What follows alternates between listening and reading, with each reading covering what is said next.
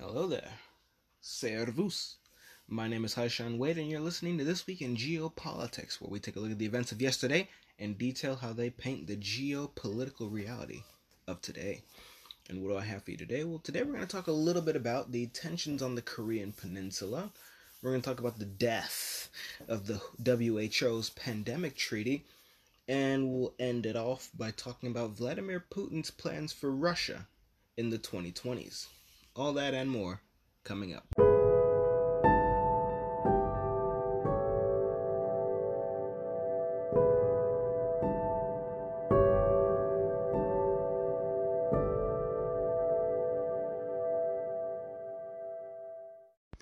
Alrighty, let's get into the rapid fire news. So, Boris Johnson remains in power after a vote of confidence. I almost said no confidence, but he's there. That is because of the vote of confidence. And he succeeded in that vote, and now he's going to remain in power in the UK Parliament.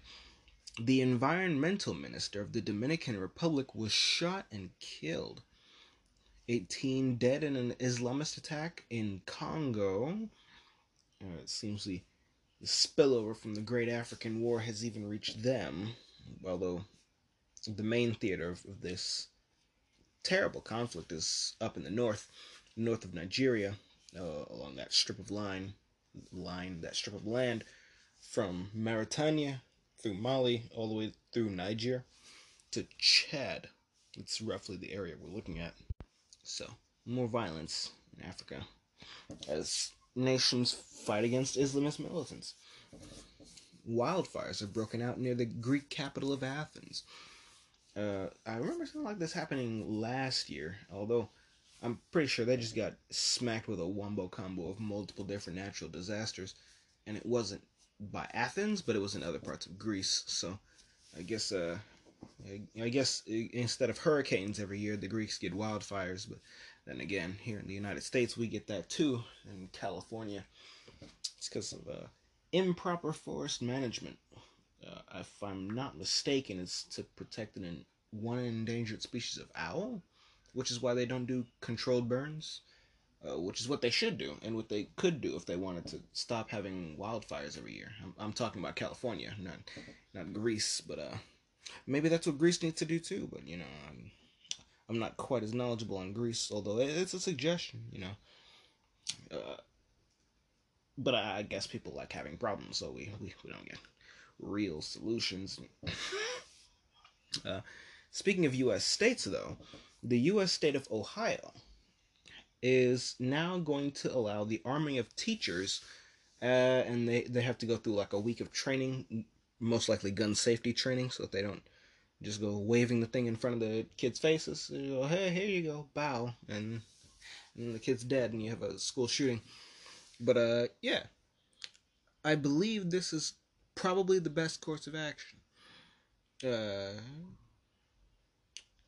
Yes, I believe this is probably the best course of action, because the other course of action, which is the one being pushed by mainly Democrats, although some Republicans in Congress, along with the news as a whole, with very few exceptions there, that option that's being pushed as though it was the common sense gun control, that option, which is being pushed, is not going to work because it already hasn't.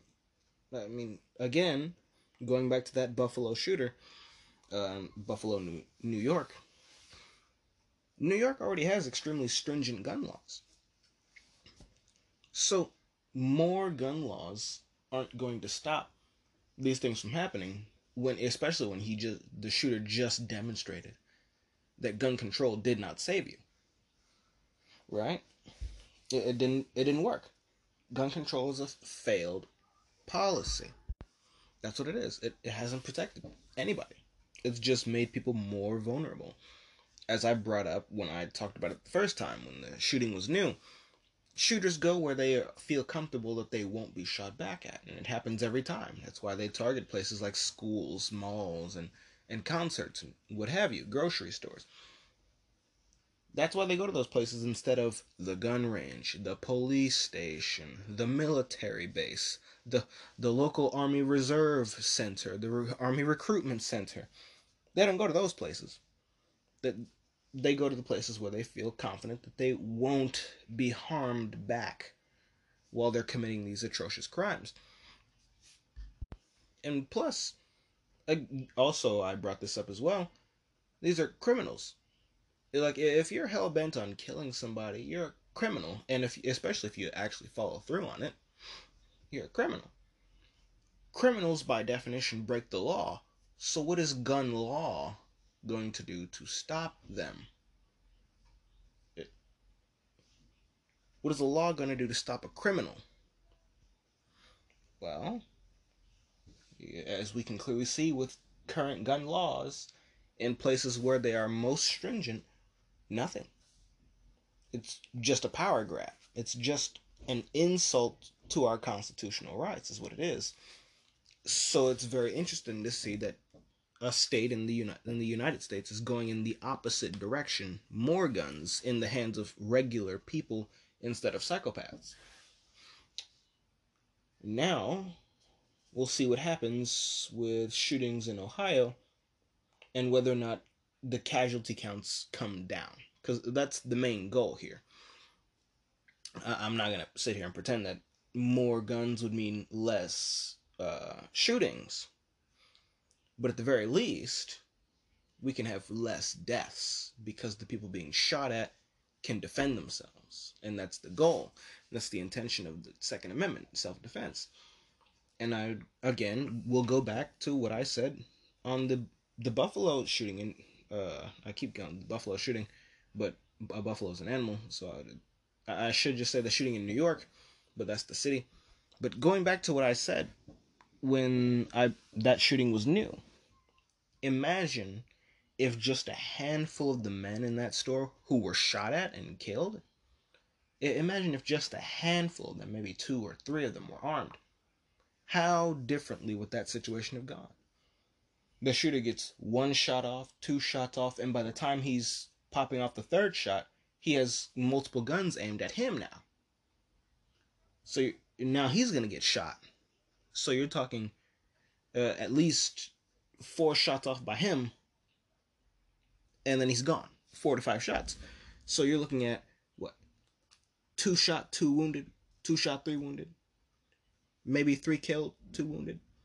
That's a far cry from 8 killed and 3 wounded. That's a massive reduction. And on top of that, the shooter's dead instead of being arrested really nicely and handled really gently and being fed off my tax dollars figuratively. You know, just you give him a free bed. You give him a free bed. You give him 3 meals a day. You give him a free place to stay and a free gym membership. Yeah. He gets shot. Well, we don't give him any of that. No. So I think Ohio's moving in the right direction here. This should reduce deaths, if not prevent these sorts of shootings altogether.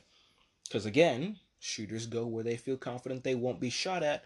So if they know they're going to get shot at the second they go up into a school and start popping off, well, all the teachers going to shoot you. You go into a classroom and shoot, all the teachers going to shoot you now. Maybe there'll be multiple teachers in a single classroom. You never know, because teachers, you know how they are. They just roam the halls sometimes. They could be anywhere when the shooting happens. So nowhere is safe in this school. Especially if even the desk lady has a gun too. I think this is the right direction. I'm lingering on this because it does concern me, these shootings that keep happening. And it also concerns me that the proper solutions are not being, pursued. We're pursuing the failed policy of gun control instead of, something different, maybe the opposite direction, like more guns in the hands of regular people who aren't insane. But I'll digress. That's the U.S. state of Ohio. But Onto the national level, though, Biden is allegedly going to beg for oil in his upcoming visit to Saudi Arabia. And this comes amid a string of humiliations, unnecessary humiliations. Again, I'll never let it go. I'll never let it go. We were energy independent 2 years ago. We could still be energy independent if we weren't actively killing our energy industry by canceling leases for drilling on federal lands, even as gas prices are about to hit $6 a gallon. I'm staring down the barrel of $5.60 in the place where I'm living at. I'm in Illinois. If you're in California or New England, you're in a race to the bottom to see who can get to double-digit gas prices first. Because right now we're still in the single digits. We're talking $5, $6, $7 a gallon. In California and New England, you're up to 8. You're up to 7 and 8, maybe more. So, in the not too distant future, California and New England are looking at $10 a gallon. That is insane, and we don't need to be in this position. We really, really don't. The people who don't want to acknowledge that Trump was right on economic policy, and the people who don't like fracking, they'll tell you, because this is a nice and convenient excuse for them, they'll tell you it's Putin. It's Putin's war, Putin's price hikes, Putin's the reason you're paying $1 million a gallon for gas. But if you look at countries who are producing more oil than they consume, net energy exporters, they're not paying $8.50 a gallon for gas. They're not paying $6, $7, $8 a gallon. They're not on the verge of paying double-digit dollar signs for their gas. Arabia has normal prices. Kuwait has normal prices. Iran has normal prices. The UAE has normal prices. Russia, Azerbaijan, Kazakhstan, they have normal people prices for their oil. And in Russia's case, they are at war and under sanction, and they still have normal prices. It's because they produce oil, which means that the cost of that oil is cheap at home because they produce enough to export. We produce enough, or at least we did produce enough to export, and we still could. All of those drill wells that the energy companies aren't allowed to use because they're on federal lands, the leases could be given back to them, and they could pick up operations again, and we could be back down to normal people energy prices in a matter of months, because it would take a while to bring those wells back online. But we're not talking Siberia. We're talking the Midwest. It wouldn't take ages to bring these back online. The infrastructure's already built. The drills are already, drilled. Everything's in place. We already know that there's oil there, and they were already tapping it before. Just let them drill, and the energy prices can come back down. The gas prices here can come back down to something reasonable. Maybe even the 2.5 we were looking at before this guy came along. The not orange man, the old man, the demented man. Oh goodness, I'll take my orange man back. Thank you very much. We don't need to be in this problem. I'll never let it go. I will not, because it needs to be said, and the reason it needs to be said is because it's not being said enough. Because people keep blaming this on Putin. We killed our own energy supply. We became dependent on foreign energy, with Russia being among the list of countries we were getting oil from. Then the war happened, and that dependency we created for ourselves came back to bite us. We don't need the war to end in Ukraine to bring these energy prices back down. We just need to drill. But environmentalists don't like that, because they never like American energy. They like everything else. So they like $15 a gallon for gas, but can't reconcile the fact that it was their policy that got them there. So with that, and then we have the Putin's war myth and the anti-Putin hysteria that has allowed people to buy into the propaganda that Ukraine is the greatest country on earth and that Putin is Hitler. So We have that insanity to deal with. So all that leads us to not addressing the actual reason why we have $10 a gallon. I got ahead of myself there. Why we have $6 a gallon for gas, probably 10 for some places in the near future. It's our own lack of production. We could be benefiting from these skyrocketing oil prices if we were producing what we were producing in 2019. These ridiculously high prices would be benefiting American industry if we were producing oil and were energy independent. Just like it's benefiting Saudi Arabia and benefiting Russia and benefiting every oil exporting country on the planet. Except for us, because we sabotaged ourselves. You know? That's the power of domestic production. So people could be coming to us begging for our oil instead of us on our knees begging for Arabian oil and crying when they don't pick up the phone and complaining that they don't want to talk to us and Biden's such a weak, he's not strong like Trump was. Well, we forget this guy. just drill for the oil. It's not hard. I'm gonna drop it for the rest of this episode, but don't be surprised if it comes back up. I'll never let it go until the problem gets fixed the way it needs to. I'll never let it go. We did this to ourselves. This isn't Putin. This isn't the Ukraine war. This is us. This is all us. But the U.S. and Taiwan have begun trade talks. Then there's Sweden, who is currently set to supply anti-ship missiles to Ukraine, and we'll see what they're able to accomplish, and hopefully they don't get captured before they're used, because that'd be very handy for the Russian military. It's very nice to see all this equipment being donated to the Russian military, because when Ukraine capitulates, whether that's through a negotiated settlement or through complete annexation, all this is going to Russia, just like all that equipment we left for the Taliban, and maybe even all that money too. We'll see. We'll see exactly how much goes to Russia, but I have a feeling a whole lot will, especially with the surrenders we're seeing out of Ukraine. We're thousands. The Ukrainian military is surrendering by the thousands. Surrender means handing over your equipment and disarming. And when you disarm, that means the enemy combatants get all of your stuff. So all this equipment that the Ukrainians are getting from the West, well, if they're surrendering, and then it's going to go to the Russians. If they capitulate, it's going to go to the Russians.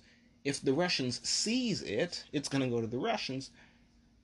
And if none of that happens, it's going to get destroyed in an airstrike or a missile strike. So it'll be very interesting to see where all this equipment ends up going after the war, because that's always the we weren't focused on that, and then some new terrorist group pops up somewhere with all this conveniently well armed with American equipment. So we'll see. Well, these are Nazis we're dealing with here, so I wouldn't be surprised if they just spawned a terrorist group in the heart of Europe and started causing problems, and then we use that as a justification to stay. We'll see. We'll really see. But Sweden's supplying anti-ship missiles to Ukraine. Russia, in a great shock to me, has allowed for a humanitarian corridor on the Black Sea for Ukrainian grain to pass through their blockade. Now, this probably involves them manually inspecting every ship that goes through so that it's just grain and not, weapons and people. But Russia's going to allow it. I'll be honest. I was not expecting this. I openly stated that I believed Russia was going to do the opposite because this is a siege war. But they've allowed it to happen. I guess they've allowed themselves to be swayed by the concerns of everyone who's going to starve to death by the lack of Ukrainian wheat. So, humanitarian siege warfare. It's a strange, almost paradoxical thing, but we're witnessing it, and it catches me off guard still. Who am I kidding? We all thought we were going to get Blitzkrieg, and we got the Russian steamroller. So I don't put it past the Russians to have more surprises in store for even me, someone who believes they're gonna win. So, yeah, I was wrong. We'll see what else the Russians have in store for this war that they're winning, and how exactly they go about their victory. Although I have a good idea of what they plan on doing when the war is over, though, as Putin has told us, basically, not directly, but it's alluded to, and we'll get to that when we get to the meat of this episode, and we'll get to that in just a moment. All right, it's time to get into the meat of this episode. So we're going to start with Korea, where the U.S. and South Korea have fired 8 missiles into the East Sea in a show of force to the North. And this comes after the North was supposedly launched multiple ballistic missiles into the sea themselves. And the sea we're talking about is the body of water between Korea and Japan. It's sort of like Korea on one side, Japan on the other, and then you have Russia at the north, that sea specifically. So they're firing missiles into this as a show of force. The Koreans fired 7, the U.S. fired 1. So a game of brinkmanship, I suppose. But I would say that this is the U.S. sabotaging the rapprochement that's been happening between the two Koreas. Because when Trump was in office, we had direct talks between the president and North Korea. Trump's gone, and all of a sudden, we're right back to where we were in, say, 2014. Where, North Korea is firing missiles, is this going to be World War III? Is this going to be World War III? War on the Korean Peninsula. Kim Jong-un, the world's 4th largest army. And all this hype for what would be the worst conflict we've ever seen without it going nuclear, which it could. All this hype for war is what we're seeing sort of being rebuilt, as before we had the chance for peace and even reunification. And I still think that's the general trend that we're going to be heading into. I don't know how much the U.S. can sabotage the stroke of goodwill that we managed to get during the Trump years, where the two Koreas were talking to each other intermittently, not like loving siblings, but enough to where you could have reasonable dialogue to avoid killing each other senselessly. I even brought up the prospect of eventual Korean unification through some type of confederation, or perhaps even a constitutional monarchy. Just throwing it out there, just putting ideas out there. I don't know how this whole thing's going to work out. Maybe North and South Korea just stay separate forever. Or at least for the rest of the century. Who knows? We really don't know. But what we do know is that they don't need to be at constant odds with one another. They're in a frozen conflict, but that conflict doesn't need to be quite as Cold War-y as it was for most of its prolonged history. But alas, we're back to 2014, where it's all hype for war, and North Korea firing ballistic missiles is into the sea right next to them is somehow a threat to the United States, because everything is somehow a threat to the United States. We're supposed to be the strongest country on the planet, but everything, everywhere, done by anybody is a threat to the United States. Well, goodness, I'm tripping over my words.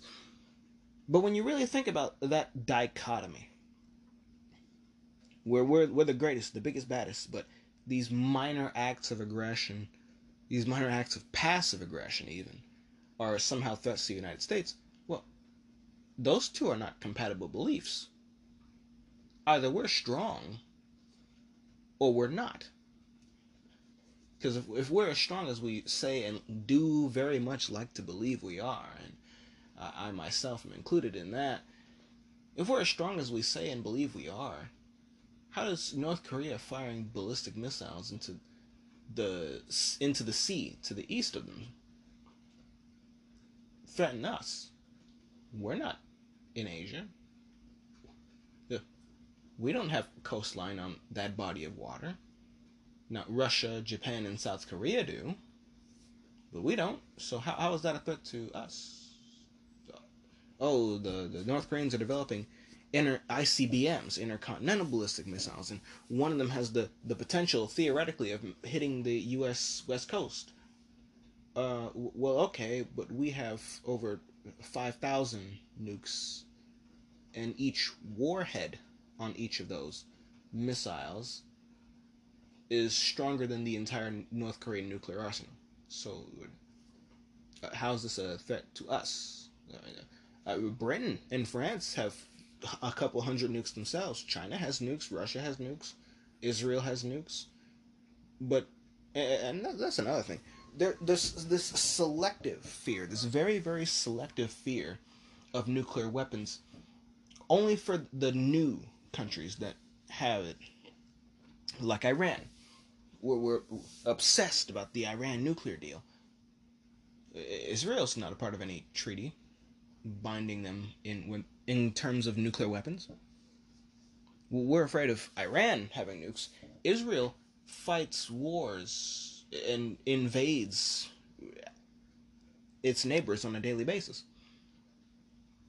Not with land troops, but with their air force. They do air raids into their neighbors on an almost daily basis.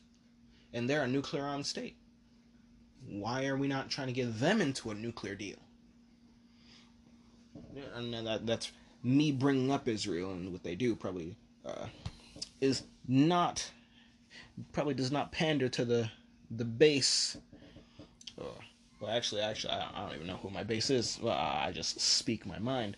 But people on my side of the political aisle generally don't like criticisms of Israel, especially with regards to Israel's foreign policy. But just comparing the two, Iran, who has no nukes, is trusted less with nukes than Israel, a country with nukes that invades its neighbors. Heck, I wonder where they got that from. America. Oh, well, it's not like we've ever done something like that. Now, there's a selective fear about Russia, even with Russia, the fear is semi there, but it's less than, North Korea. They have these nuclear weapons. They could potentially hit the United States. Because we're supposed to believe that Kim Jong-un is crazy and insane, and that he would nuke America. But that even though even though Putin is Hitler, them nuking America is not being given wall-to-wall coverage. So there's this strange selective fear and paranoia about certain countries getting their hands on nukes when other countries who are more violent, objectively, are trusted more with nuclear weapons. And unfortunately, this is again the fault of interventionist policy. America's at the top of that list of countries who violate the sovereignty of other nations on a routine basis. With military, we put the boots on the ground, okay? We put the boots on the ground, we raid your airs, we raid your waters. We'll call it a freedom of navigation operation. We do all this. We are the second most heavily nuclear armed power on the planet. We do all this, but it's okay for us to have nukes. It's okay for us to put our nukes everywhere around the world. But God forbid North Korea have a handful of nukes. They're going to nuke us. It's going to be World War III. Oh, but Israel's okay. They invade all their neighbors all the time, but it's okay that they have nukes. Oh, but God forbid Iran ever get their hands on that. Oh my goodness. Pakistan, India, China, France, Britain. No one cares about them. No one cares about them. It's just Iran and North Korea, and occasionally Russia, but to a much lesser degree than what you get with Iran and North Korea. And it's a strange thing that I've just observed. And me talking about Korea's made me bring it up because the obsession is always over North Korea firing ballistic missiles and its demonstration of capabilities with nuclear weapons. It's just a strange thing that I've noticed. I'm sure you've probably noticed it as well. Now that I've gotten you thinking about it, it's just I don't know what it is, but maybe it's just an irrational paranoia, like what we see with people believing that Putin is Hitler and Russia's Nazi Germany, while we actively support Nazis in Ukraine. I wouldn't put it past people. I don't put it past people to overlook inconsistencies of policy. I mean, I have to contend with that every day, looking at America's foreign policy. Or even just earlier when I was reading news for today's podcast, that was talking about the Biden and the Saudis with regards to oil. The article itself was really just denigrating Biden, talking about how he was it. What did they say? They said they were unrealistic. That's the word they used. It was unrealistic for any U.S. presidential candidate to promise to make a pariah out of Arabia, because the U.S. and Arabia have too many similarities in their foreign policy goals. And it's like, well, what foreign policy? We have too many similar interests. What interests? Because Americans don't want to be in the Middle East. And if given the option, they would leave. But we're never given the option. We're given the illusion of an option. And the closest we got to actually leaving was Trump. And then he got cheated out of office. But we're not allowed to talk about that either. So, what interests? Because it seems to me, and I elaborated on this extensively in my anniversary episode, that the interests we're pursuing here are Arabia's interests and Israel's interests. What are American interests in Yemen? What are American interests in Iraq? Why are we occupying parts of Syria? Why is the oil in Syria our problem? Why was ISIS our problem? If we're going even further back, ISIS was never a threat to the United States. They they have affiliated groups in Africa, and that's it. The Islamic State of Iraq and Syria. Well, there's your zone of conflict. Everyone in and around Iraq and Syria. And heck, Turkey was openly aiding and abetting them by buying their oil. Heck, the Iranians barely bothered to fight them. They clearly didn't see the Islamic State as a threat or a danger. I'm not even entirely sure if Israel put up much of a fight against them. They were just running rampant through war-torn Iraq and war-torn Syria.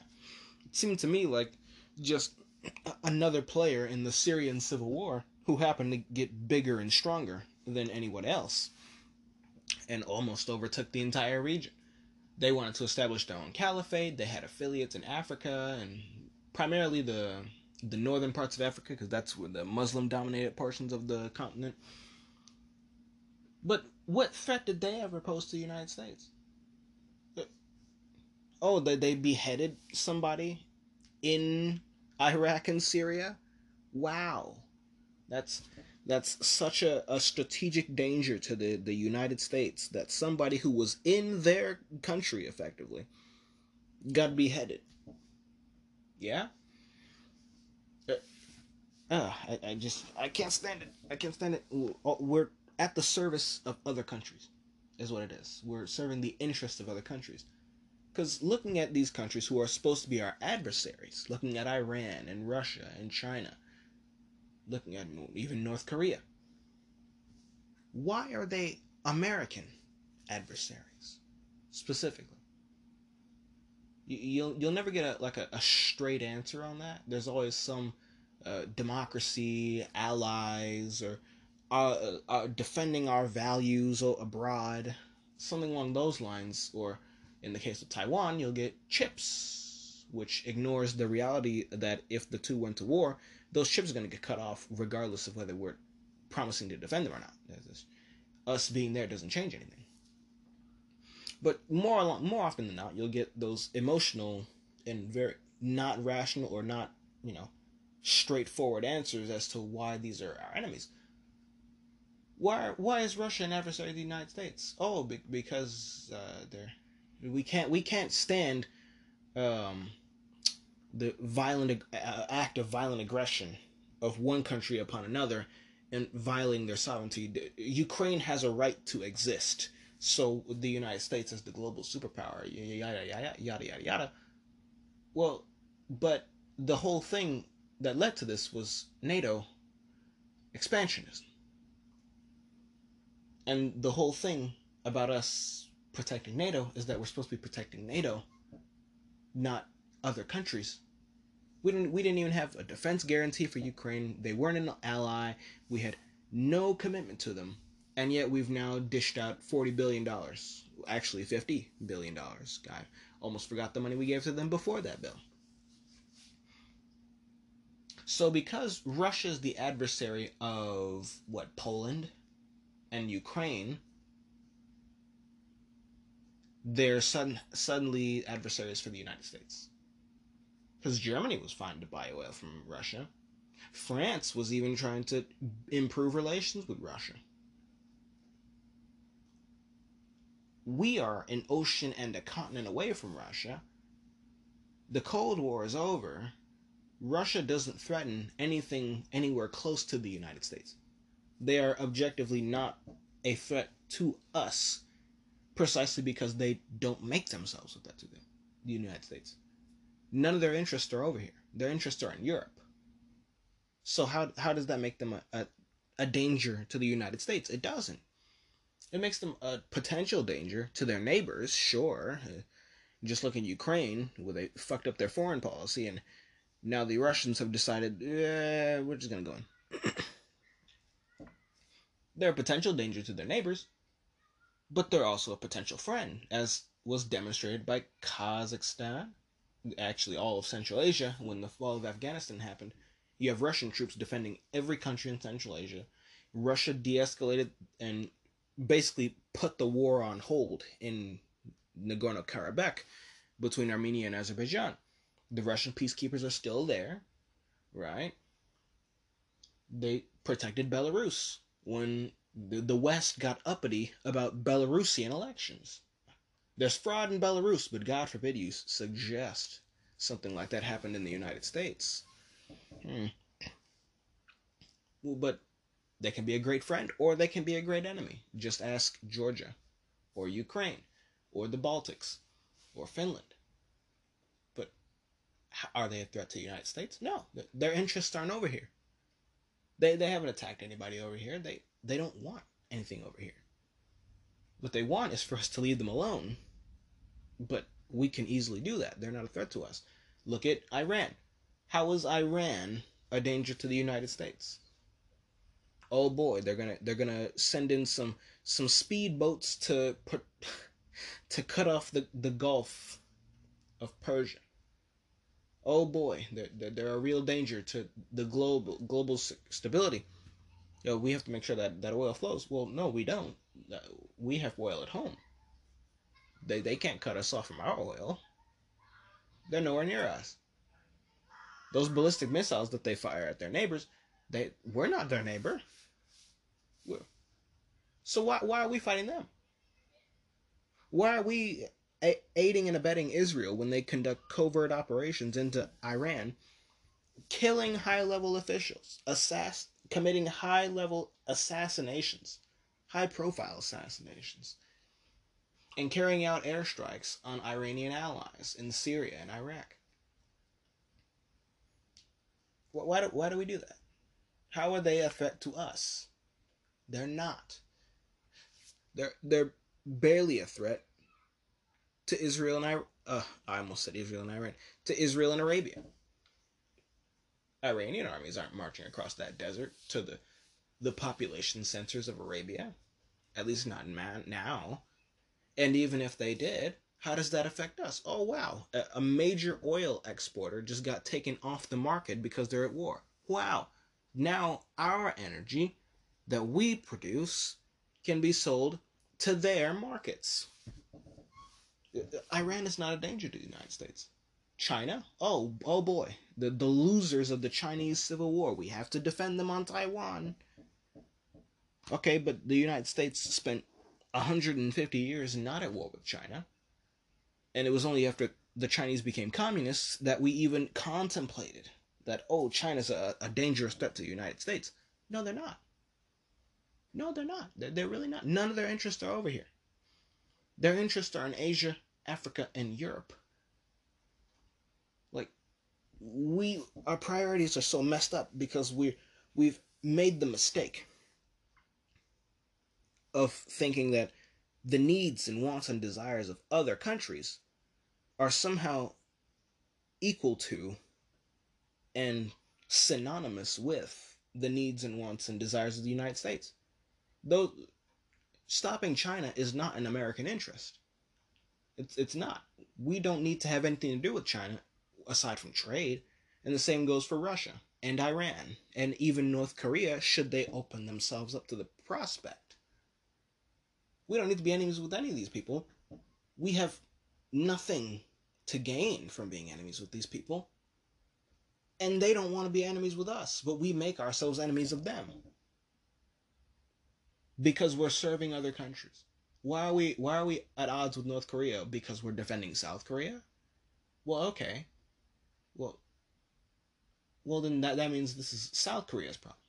They're the ones at war with the North, and even they want to have peace with the North. And the North is increasingly coming around to the idea. But then we come along, oh, we're going to do a military exercise and we're going to fire missiles back at them. Yeah, that's gonna bring peace. It's such a, I don't like it. I don't like it. It's backwards. We make problems for ourselves, and then we just get caught up in those problems that we forget that we made them ourselves. And it has consequences. There's consequences. You see people increasingly obsessing about Russia and China. Oh, they're being brought together by the U.S. foreign policy. Well, it wasn't just the last 2 years of foreign policy that created this problem. We made enemies of them for the last few decades. We've been adversaries with these people for no reason. No reason that would be good enough for America. Oh, Iran did this in the Middle East. Well, we're not in the Middle East. Oh, Russia's aggressive against their neighbors. Well, we're not their neighbors. China wants to expand into the South China Sea. They want to build. We're not in the South China Sea. They want to invade Taiwan. We're not Taiwan. Taiwan's not even our neighbor. We made these problems for ourselves. Other countries' interests are not ours. But we've made the mistake of believing that their interests were ours. So Russian aggression against their neighbors, which is a problem for their neighbors, is somehow translated into being a problem for the U.S. And it's that line of thinking that gets us into these problems, where we're fighting a proxy war against Russia and Ukraine, while simultaneously sleeping with our eye open for the prospect of China invading Taiwan. While also in the background worrying about North Korea getting uppity and maybe firing a missile at a South Korean city instead of the body of water next to the Korean Peninsula. And then on the back burner, we have Israel and wondering whether or not they're going to get themselves killed by fighting all their neighbors at the same time again. These commitments are going to get us killed for no good reason. Just look at Afghanistan. What were we there for? Oh, no one knows, but we were there for 20 years. So we know for a fact that these U.S. interests may or may not actually be U.S. interests. If we can just leave Afghanistan at the turn of a dime with nothing lost on our part except for the equipment we chose to leave and the lives we lost over those 20 years of war, well then, what other conflicts do we not need to be a part of that we could end but choose not to? We're going to find out in the future. And hopefully sooner rather than later, and hopefully on our terms, instead of the horrendous terms that we saw in Afghanistan, where we were routed and had to retreat. But we'll see. We'll see. It's a rant on foreign policy that you got out of me from Korea. But in better news, though, The rest of the rest of the episode is all good news. Good news for some of us, but on this one, good news for all of us. Victory. I announce victory for national sovereignty because a large contingent of countries have effectively killed the WHO's pandemic treaty. Killed it, murdered it in cold blood, like it deserves to be.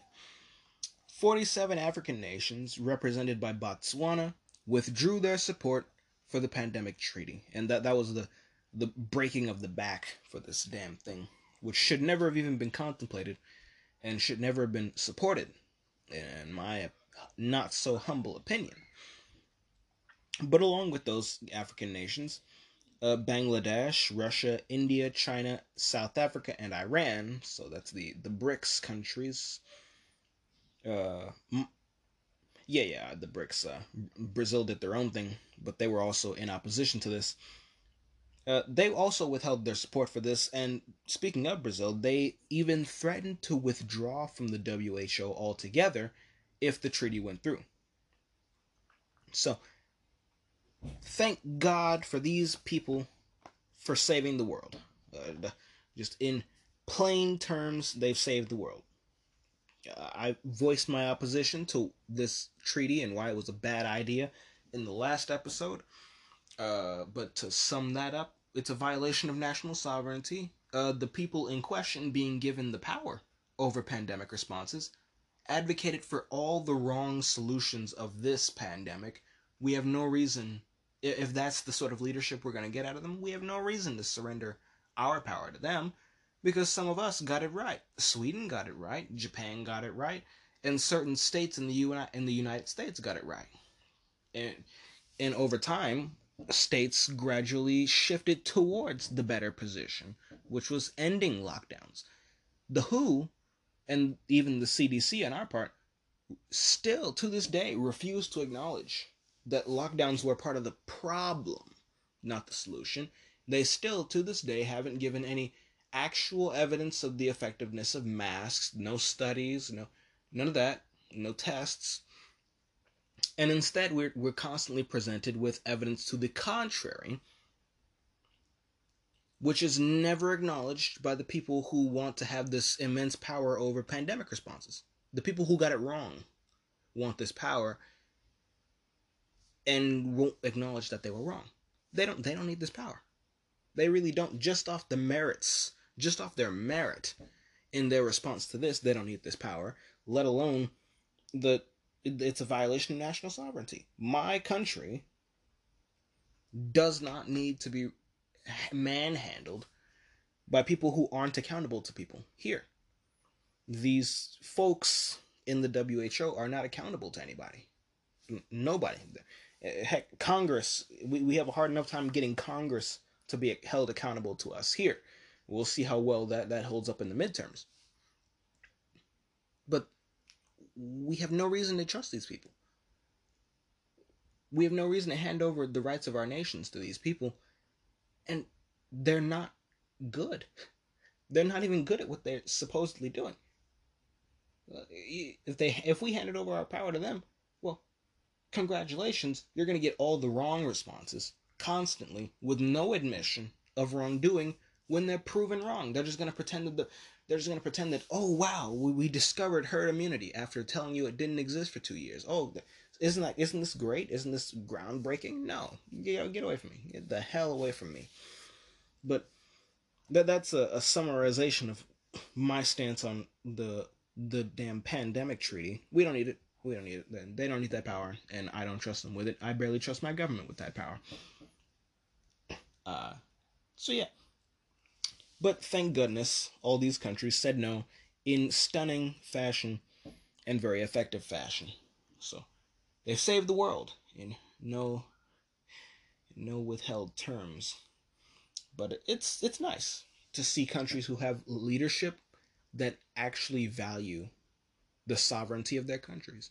Because when I look at the leadership we have today in the United States, 2 years ago it was a little bit better because we had the Orange Man 2 years ago. But now I look at the people in charge now and I go, oh brother, what new fuck up will they do today? I'm pretty sure that's the sentiment of most of America at this point. Although a lot of people thought they were going to get better back in the elections. Even yeah, that buyer's remorse is something fierce, but I don't have buyer's remorse. I'm still waiting on my refund. well, they're waiting for their refund. I'm waiting for my package to come in. I voted for the Orange Man. I'm still waiting for my order to come in. I'd like an update on where it's at. Just checking in, because it's been 2 years now. It's just a really long time to be waiting for a package. I mean, no. But anyway, it's nice to see countries that value the sovereignty of their nations. I cannot say that my current administration values our sovereignty, from their energy policy to their foreign policy to their let's just print money policy. And we're not even getting stimulus checks anymore. They're just printing money. Where's it going to? We don't even know. We can't even give the excuse that it's going to a stimulus package. Where's it going to? We don't know. We just handed over 50 something billion to Ukraine. We have more on the way. I just saw it. This man wants another $700 million to go to Ukraine after just giving them an additional $40 billion on top of the $13 billion we already gave them. It's insane. If these people would sell our souls in a matter of seconds, they definitely don't need to be signing anything that hands over our sovereignty to other people who have even more wacko beliefs than they do. Well, no. We don't need this. But thank God for the BRICS. Thank God for Africa. Thank God for these countries who are supposed to be our adversaries, but I guess they have their shit together, and that they, the sane are always the adversary to the insane. So I guess that makes them our enemies, and what have you. But this is something that I genuinely envy about these countries too, is that they know what they want, or at the very least their leadership knows what they want. They have clearly defined interests. China wants Taiwan, South China Sea, and massive trade network with the massive body of land that is Eurasia, with an extension in Africa. That's what they want. They want something that makes sense for China. They want to not be vulnerable to sea lanes, and they want all the Chinese territory back, which means Taiwan, and they want control over their most vital trade lane, which is the South China Sea. They want control. Say what you will about whether you think that's a good idea or not, whether you agree with it or not. I don't think it's a nice thing to do, to invade other countries, to want to dominate this body of water that clearly belongs to multiple countries. But at the very least, you know why they want to do it.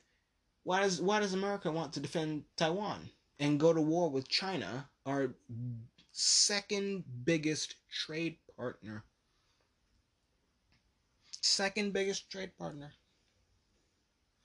Well, why do we want to do that? Why would we want to screw ourselves over and bleed for a country that we don't even recognize as a country? We don't even recognize the government of Taiwan. So why would the United States want to do something so stupid by getting into a war with China? Why would we want to do that?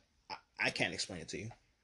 I can't. Well, actually, I can. I've explained it multiple times. But it's clearly not in America's interest to do. So why would we go through with it? Who knows? Ideology and pride. Ideology, pride, and prestige is the best way I can sum it up. Why do we want to defend Europe? The war is over. Well, World War II is over. The Cold War is over. But we're still there. Why are we expanding NATO? Oh, just because we want to do it? Okay, well, we've created problems now. Why do we have over 800 military bases around the world? When we're in a budget deficit every year, why are we still maintaining 800 military bases around the world? These are overseas military bases. Why are we doing that? I can't tell you. But again, this is what I envy about the countries like this. They value their sovereignty. They know what they want. They know what their interests are. And they don't concern themselves with things that aren't concerning to them. It sounds strange to say something so simple, that say something so commonsensical, but it's the common sense that I envy. Like, again, you don't have to agree with what they want to do. You don't have to agree with Russia's strategic designs for Central Asia and Eastern Europe. You don't have to agree with that. You don't have to agree with them invading Ukraine. You really don't. But you can see why they would do it. You know why they would do it. Their frontiers are vulnerable. And they had a country that was threatening to join a hostile military alliance. And if that happened, well, then a war with Ukraine would mean a war with all of NATO. So cut to the chase, get to the war with Ukraine first, and boom. We know why they would do it. They've been protecting the rebels in eastern Ukraine this entire time. And they've been effectively a part of the war. So they've just joined. You know why they would do it. You don't have to agree with it. You don't have to agree with Iran expanding its sphere of influence across the Middle East to know why they would do it. The United States destroyed all the countries in Iran's periphery. So now they can expand their influence and give themselves a buffer from this hostile militarist state that commits high-profile assassinations of them on a regular basis, and that country being Israel. You don't have to agree with it to see why they would do it. And I envy that in these countries. I wish we could have that. And now what that would look like for us would be radically different than what it would look like for them, because we're an ocean away. Things that make sense for us to do would almost inevitably lead to isolationism, because we don't need to be in Europe or Africa or the Middle East or Asia. Cold War 2.0 doesn't need to exist if we were actually pursuing American interests. And I envy that about these countries. I really do. But hopefully, sometime soon, we too can have competent leadership that at the very least knows what America needs in a foreign policy sense, which is to pull back from commitments, not try to do all this bluster and reassure allies. No, it's time to cut back on some of these commitments. We're overextended, and by committing to more countries as a show of strength every time, if every time a country you don't like does something and your response to that is to engage in brinkmanship, well, eventually you're setting yourselves up for disaster. We are setting ourselves up for disaster. If every time China does something, we respond with the threat of force, well, what happens when the threat of force is no longer a sufficient threat? You're going to get war, and we're overextended. We can't fight that war. We're going to lose. We just lost in Afghanistan. What more do you want from me? What more do I have to say? We're going to win a war against China, a modern naval power. We're expecting to win a war against Russia, a modern land power. These are peer powers, not bums in a desert with AK-47s. These are armies of millions strong. Forget the 75,000 Taliban fighters. These are armies millions strong, and we couldn't even beat the Taliban. We're expecting that we're gonna beat the Russians in Ukraine, flat wide open terrain. We're expecting to beat the Chinese in Taiwan, well within the range of every missile they have. These are losing battles. Why would we get ourselves into these? Who knows? Who knows? I can tell you it's not in our interest to do, but we're in them anyway. So hopefully one day we can get people who understand America's strategic position and take full advantage of it. Isolationism is, and I will say again, the one true ideology. But now we'll move on to dreams, specifically Putin's dreams of Russia in the 2020s.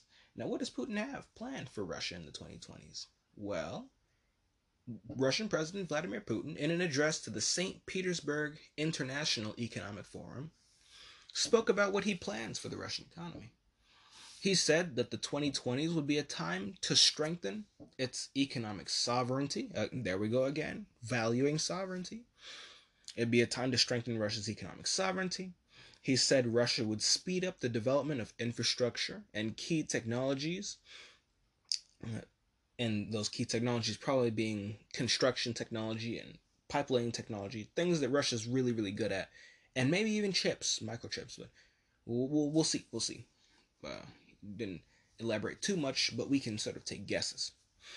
Now, Putin's plans for the country are also to establish its own financial systems, because they got cut off from SWIFT, although they are part of CIPS, which has about 3 times the trade flow in dollars. That's the Chinese counter to the SWIFT financial system. It gets more volume and capital going through it on a daily basis. So it's actually better for Russia to be a part of that, but they want their own financial systems so that they can, have economic sovereignty. Putin also went on to say that Russia's economy is going to depend more on private initiatives. And that was interesting, because lately all you see is what this government is doing, what that government is doing. Oh, this government's embarking on this project. Russia's going to be relying on private initiatives. So we'll see what they're able to do, especially in the Far East. Well, it looks like Russia's going back to its roots here. Well, they have government direction and private initiative. So after that came a promise of transparency and international cooperation. So that probably means infrastructure projects that go beyond their borders into other countries. And this is probably going to allow them to work in tandem with the Belt and Road while also pursuing their own initiatives. So essentially, they're positioning themselves to benefit from the geopolitical designs of what would be their biggest rival in the region. Something we could also do with a major trade policy. But this is what Russia's doing, and they're positioning themselves well for not just the 2020s. I would argue for the rest of the century, doing something like this. And with that, I can say that Russia is no longer worried about Ukraine. Putin, at the very least, with what appears to be the support of the rest of the Russian government, they're already focused on Russia's future, with a heavy emphasis on economic development. And with that, I should also reiterate that this economic development is going to include the vast swaths of land that Russia has seized from Ukraine. And that's just the land that they already have, with more likely still on the way, as the war with Ukraine could potentially result in the total annexation of Ukraine. And that's where I believe this is heading. Now, far be it from me to still be surprised by the Russians. They can still surprise me, all right? But the reason I say it's probably going to end that way is because I'm not sure whether or not Ukraine's going to go for the negotiated settlement. Because if they go for the negotiated peace now, Russia will probably either stay where they are or they'll take Odessa. They'll take Odessa, maybe everything east of the Dnieper, and then leave Ukraine alone. Right? Maybe that's what they do. Maybe they stop exactly where they are. Although I think that would be an untenable position in the long term, especially if Ukraine does end up joining NATO, and in violation of whatever treaty they actually get, because I'm pretty sure in whatever treaty Ukraine signs, if they sign it, it's going to have a provision for Ukrainian neutrality. Now, I've laid out in the beginning of this conflict, I don't think it can end in a negotiated settlement. Now, that's obviously the hope that it does, so that people can stop dying.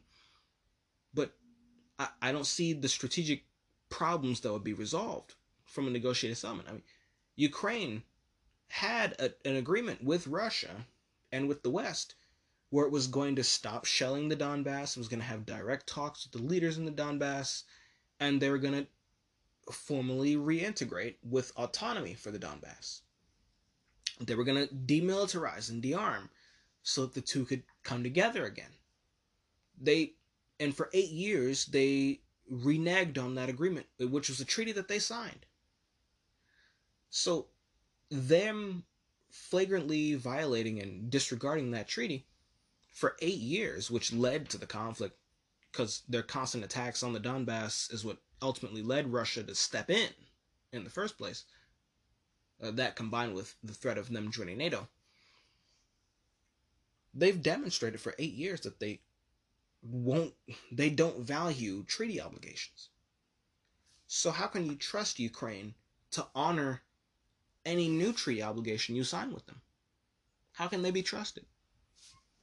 What, you're going to sign the treaty and then they immediately rearm? I mean, what would they do? How can you trust these people who you literally just fought a war with because they refused to honor a different treaty obligation? I don't see how Russia could ever trust Ukraine to honor new treaty obligations after what Ukraine just did for 8 years. I don't see it. How are you going to be able to trust that Ukraine won't join NATO after the war? Because they'll have a really good reason to do that after you invaded them and destroyed their military. Now they're weak militarily, and you're stronger than you were before. And you being Russia, you're stronger and Ukraine's weaker. They have even more reason to join NATO. Now they're weak. They need protection now. So they have, on top of you not being able to trust the Ukrainians have even more reason to do the things that you didn't want them to do. It's like joining NATO, joining the EU, building up that military infrastructure that Russia doesn't want them to have. Ukraine, courtesy of Russia's invasion, has even more reason to seek those things. So how are you going to be able to trust them? I wouldn't. I'll just say it flat out. I wouldn't trust them with a treaty. Why would they be neutral? They're going to fear you for the rest of their natural lives. And they're going to turn to your enemies. They're going to turn to NATO. They're going to turn to the EU. They're going to turn to the United States. And they're going to do their damnedest to slight you. They're going to be revisionist. They're not going to accept the settlement because none of them want to accept losing land. They're going to be revisionist. And that's going to lead to further conflict. Now, Russia can play that to their advantage and just annex Ukraine later, but that would defeat the purpose of fighting the war now, especially with the stated aim of denazification. Well, how can you denazify Ukraine if they're still a state and they still have sovereignty and you're not going in there with your troops and your people to round up their leaders for this denazification? Whether that's through a trial or just through straight up executions. How can you denazify Ukraine if you do not put their leaders in handcuffs and take them to some sort of tribunal? How can you can't. You can't. So then your war aims were a lie, but you're using victory to cover up the lie. So on a number of levels, a negotiated settlement doesn't seem likely to me. At the very least, that the intention is to end the conflict, and end the fighting that comes with the conflict. It seems to me that annexation is probably the way that this is going to go. And that's before I get into Ukraine probably not surrendering in any way, shape, or form. I don't think that they will, but it's looking like they're talking about maybe doing it. But again, Ukraine's the wild card here. I don't know what they're going to do. And the Russians are still surprising me, so I have less of an idea of what they're going to do than I did before. But given the forces at play, given the issues at hand, the negotiated settlement does not seem to me like it's going to resolve those issues, and we're going to end up with more fighting later on. I think Ukraine gets annexed. That's what I believe. But while that'll be terrible for the Ukrainians, it'll be great for Russia. Because in this talk about economic development, they're going to have all the land that they took from Ukraine, which by the end of the war could mean all of Ukraine. And that means all that coal, all that rare earth, all that natural gas, and all the arable land, and all the production and industry of Ukraine will become Russian. And it will be developed by Russia as per Putin's plans for economic development. There's no way Russia's going to pass up an opportunity for economic development in Ukraine. That's historically been one of their most valuable possessions. There's no way they're going to pass it up. It would also pacify the people who are upset by rebuilding instead of leaving it as a ghetto. And then Russia's economy grows from the productivity of the Ukraine under Russian management. And when all this comes to pass, it'll make what I've observed even more evident. And that observation is that the Putin's war myth, well, it's a myth. And it will be remembered as a great historic blunder and oversight on the part of analysts and pundits the world over. And what the Putin's war myth is it's this notion that Putin, with legitimacy issues, poor health, a coup being plotted against him, he went to war with Ukraine in some last-ditch effort to fulfill his grand design to rebuild the Soviet Union, thus shoring up support at home and fulfilling his great dreams just in time to avoid demographic collapse in Russia proper.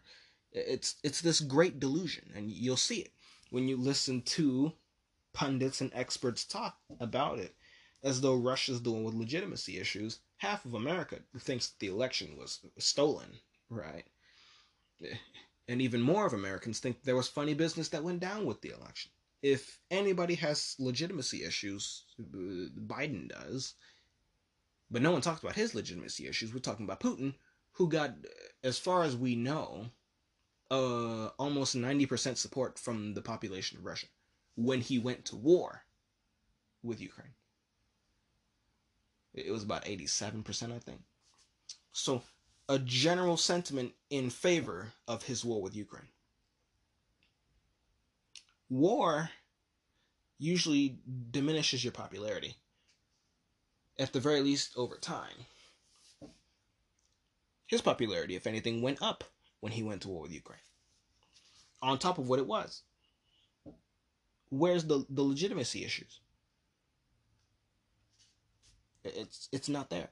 Putin is just a man who leads a country that exists, and that country happens to be pretty content with having him be their leader. That's just the facts.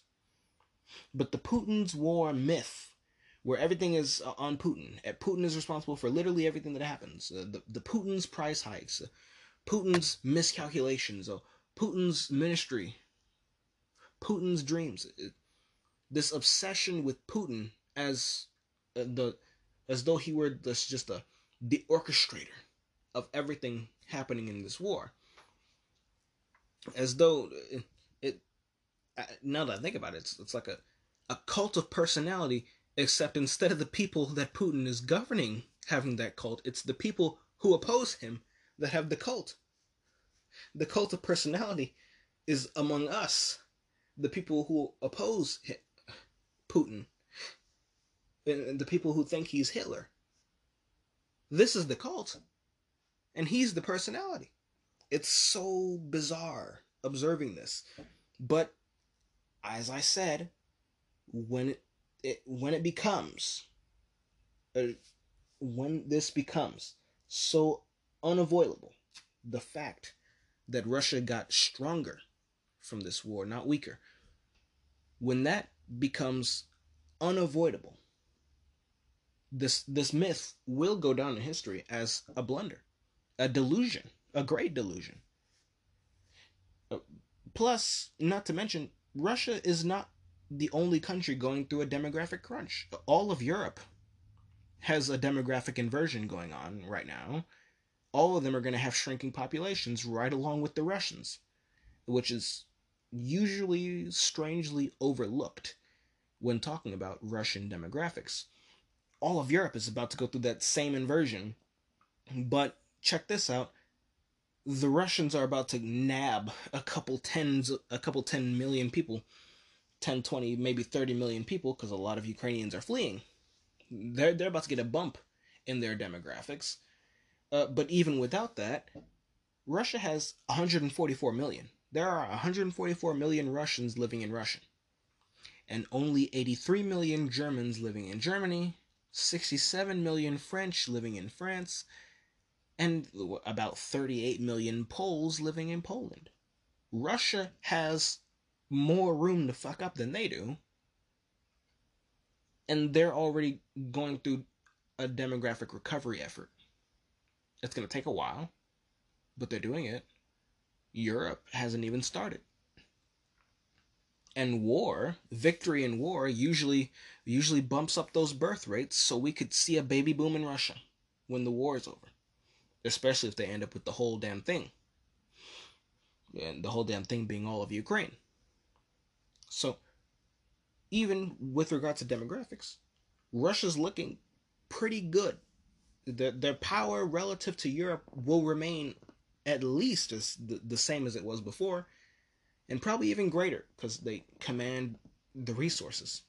They're stronger now. They're independent economically. They've been broken off from the SWIFT system. They've become unsanctionable through their own economic sovereignty, and that sovereignty is only going to get stronger.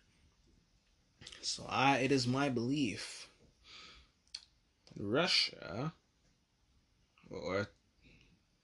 Russia will walk away from this stronger, and that Putin will have his dreams fulfilled for Russia in the 2020s, potentially even that Soviet Union dream. But alas, that is all I have for you today. I hope you've enjoyed today's broadcast on my geopolitical podcast. The world is changing, folks, but we will have fun watching it together. Now, I've been your host, Tyshawn Wade, and you've been listening to This Week in Geopolitics. So till we meet again next Monday, servus.